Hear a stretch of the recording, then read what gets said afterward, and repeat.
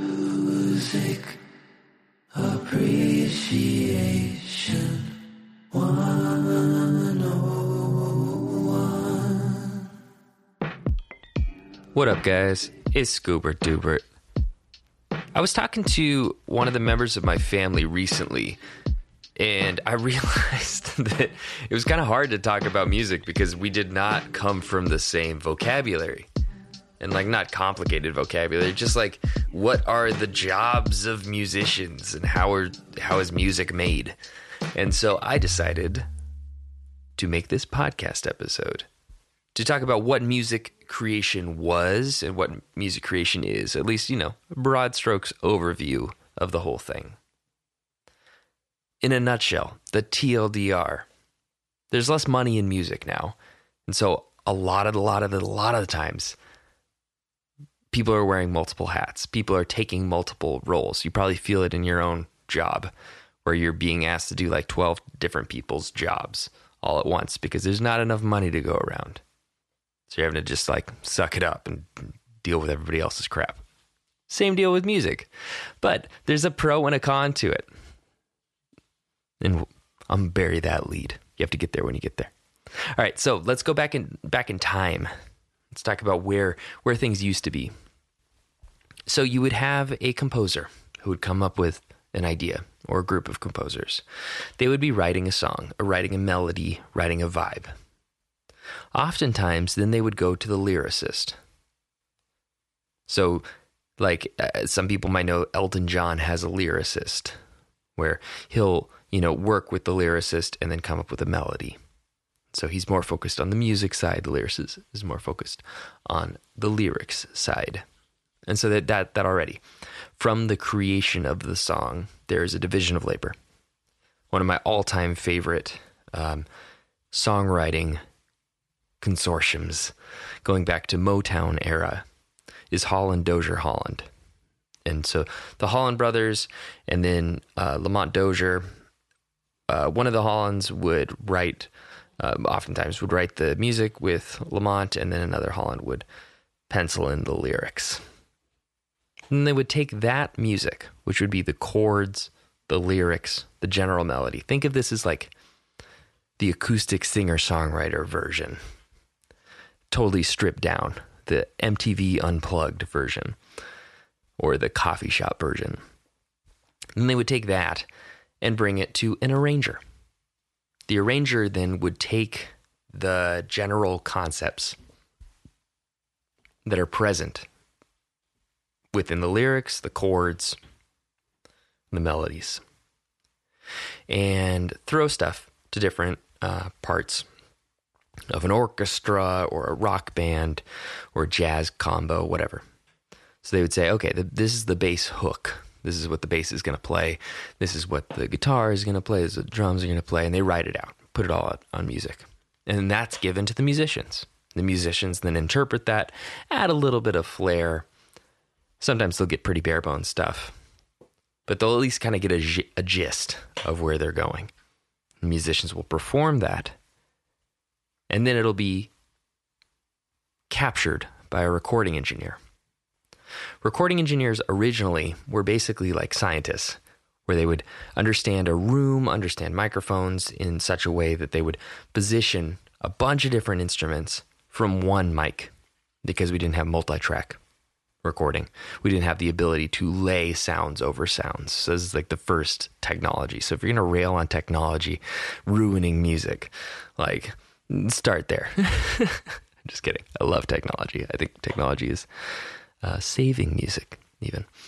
So anyway, it's all started with, you had literal physical distance from a microphone. So you had the singer closest to the microphone and the drummer the furthest away, because the drummer is the loudest.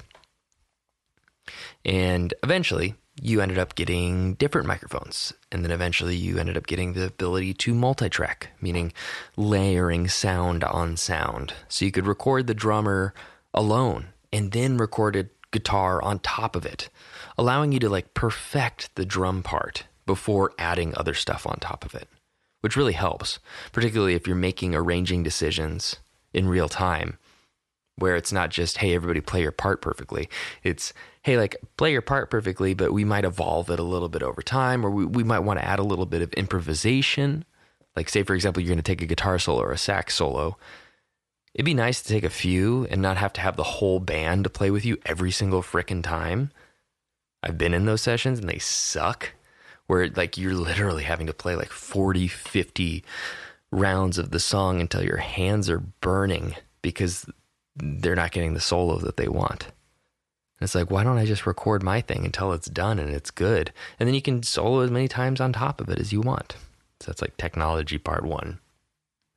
So that's the musicians and the recording engineer part. That's the capturing of the audio.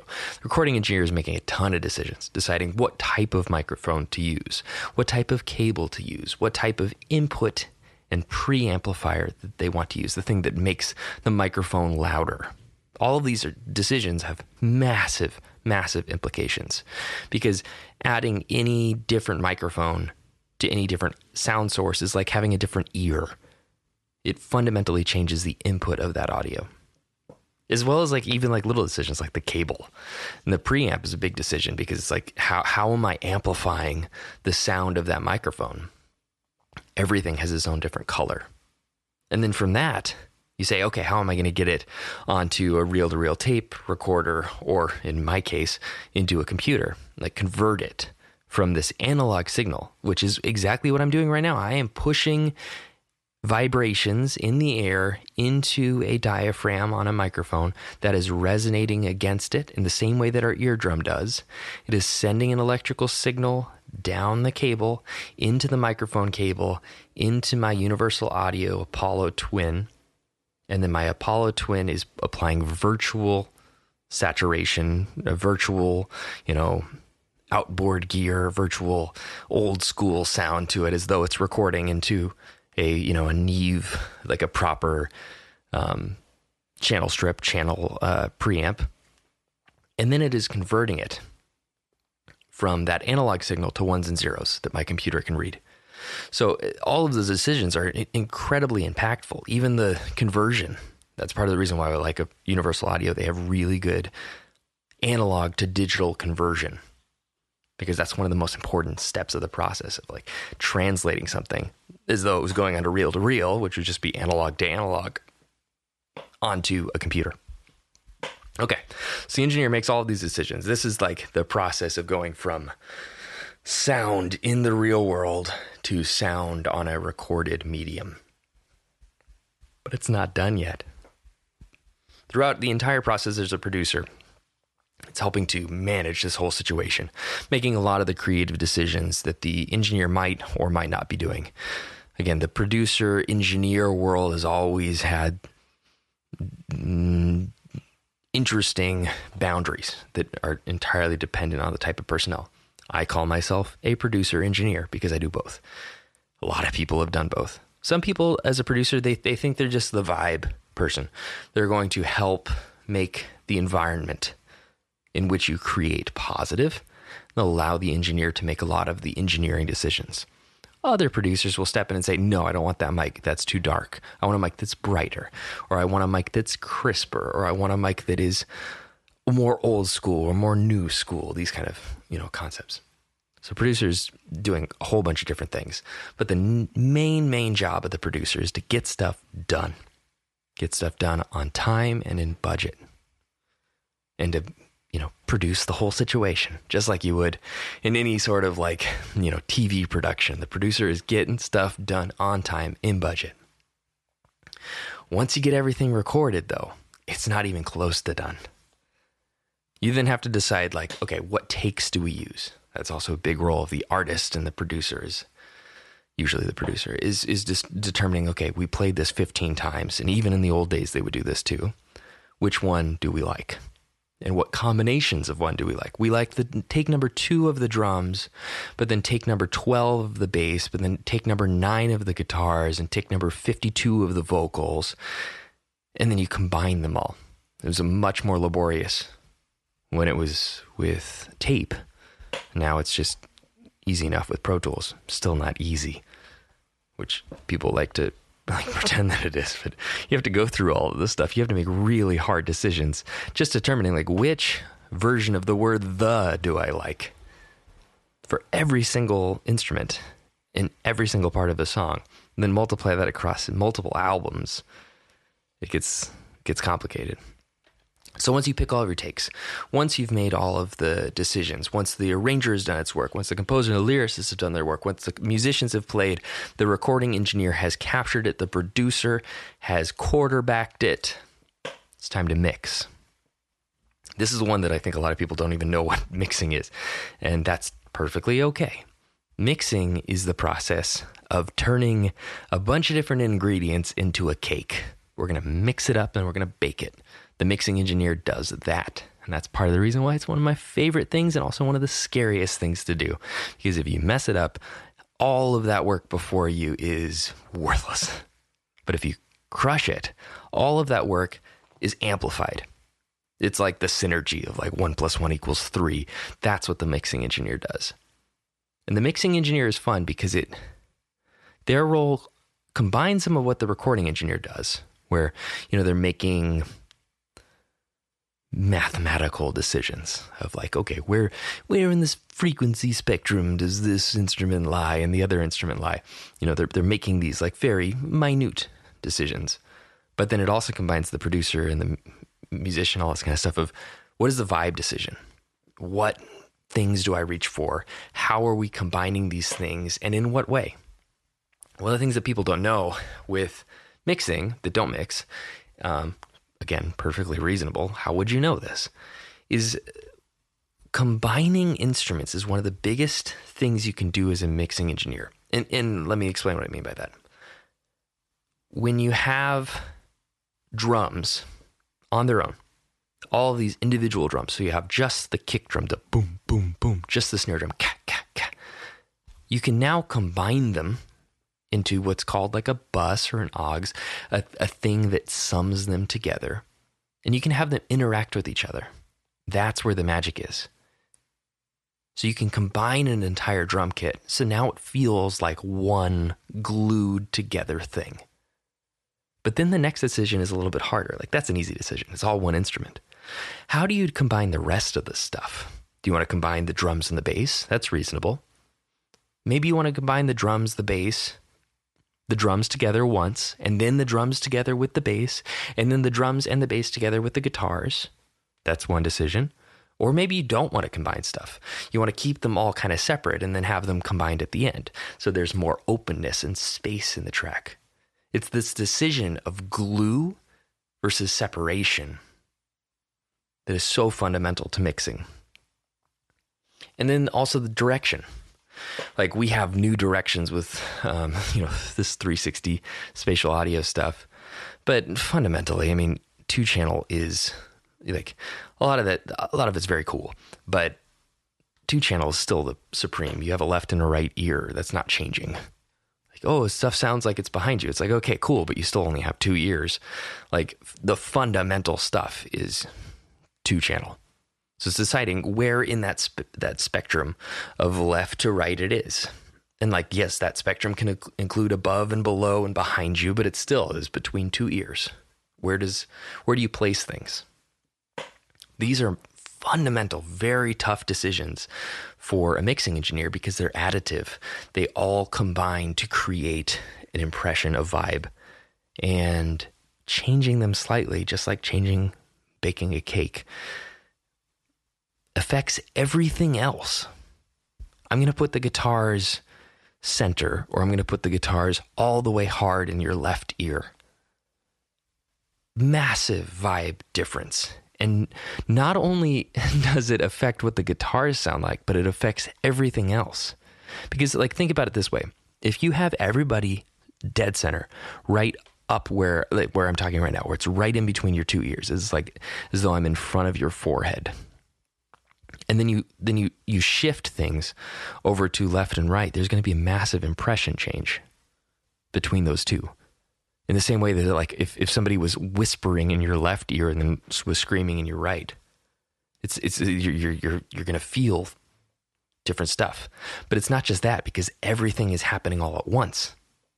And so when you move something that's really loud from one ear to the next, it's going to expose the other things that were not as loud in that ear. It's like a vacuum. That vacuum gets filled. And so it's all reactive. I can wax poetic about mixing forever, but essentially what I'm trying to say is that every decision with mixing affects everything else in a very, very deep, visceral way. At some point, I'll do like a total walkthrough of like what that actually sounds like.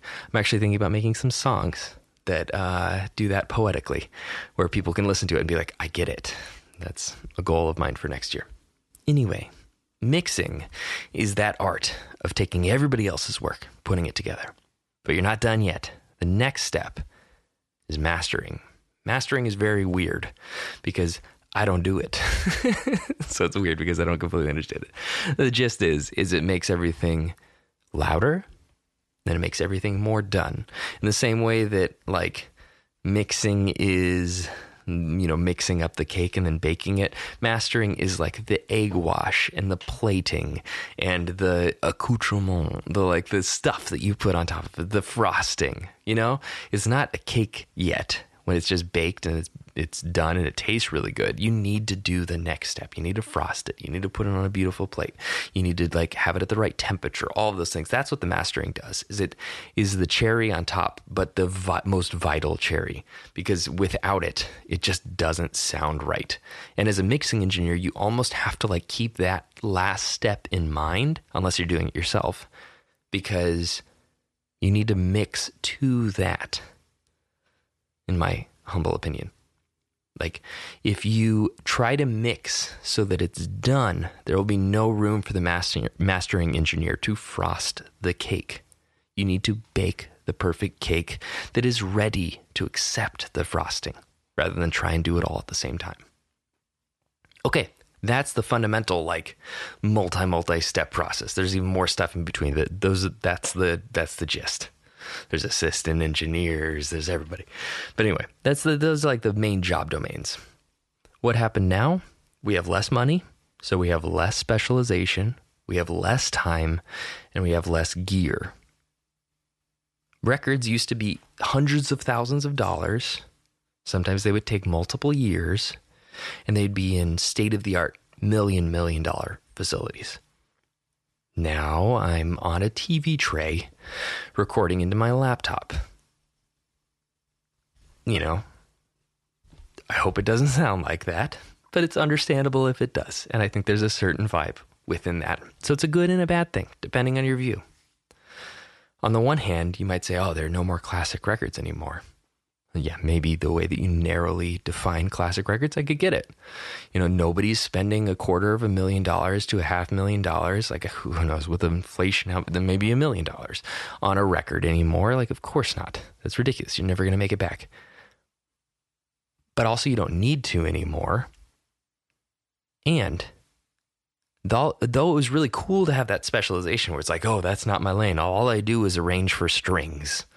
Oh no, I don't do anything. I only write lyrics. I don't touch anything else. Oh, I'm not a producer or a recording engineer. I only mix. Those walls have been broken down because they have to. But it's consolidated decision making, which is like double-edged sword, of course.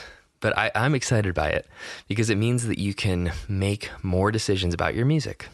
If you're any of those people, and you're assuming any of the other roles, you are fundamentally shaping the music more. And if you are good, the music should be even better because it's more of an imprint of you. Rather than being an imprint of like 20 people, it's an imprint of like 2 or 3. And if those two or three are like really friggin' slap, like that's going to work. That's going to be really cool. In a different way. It's going to sound different. So like some people think the golden age of music is behind us. I don't think so.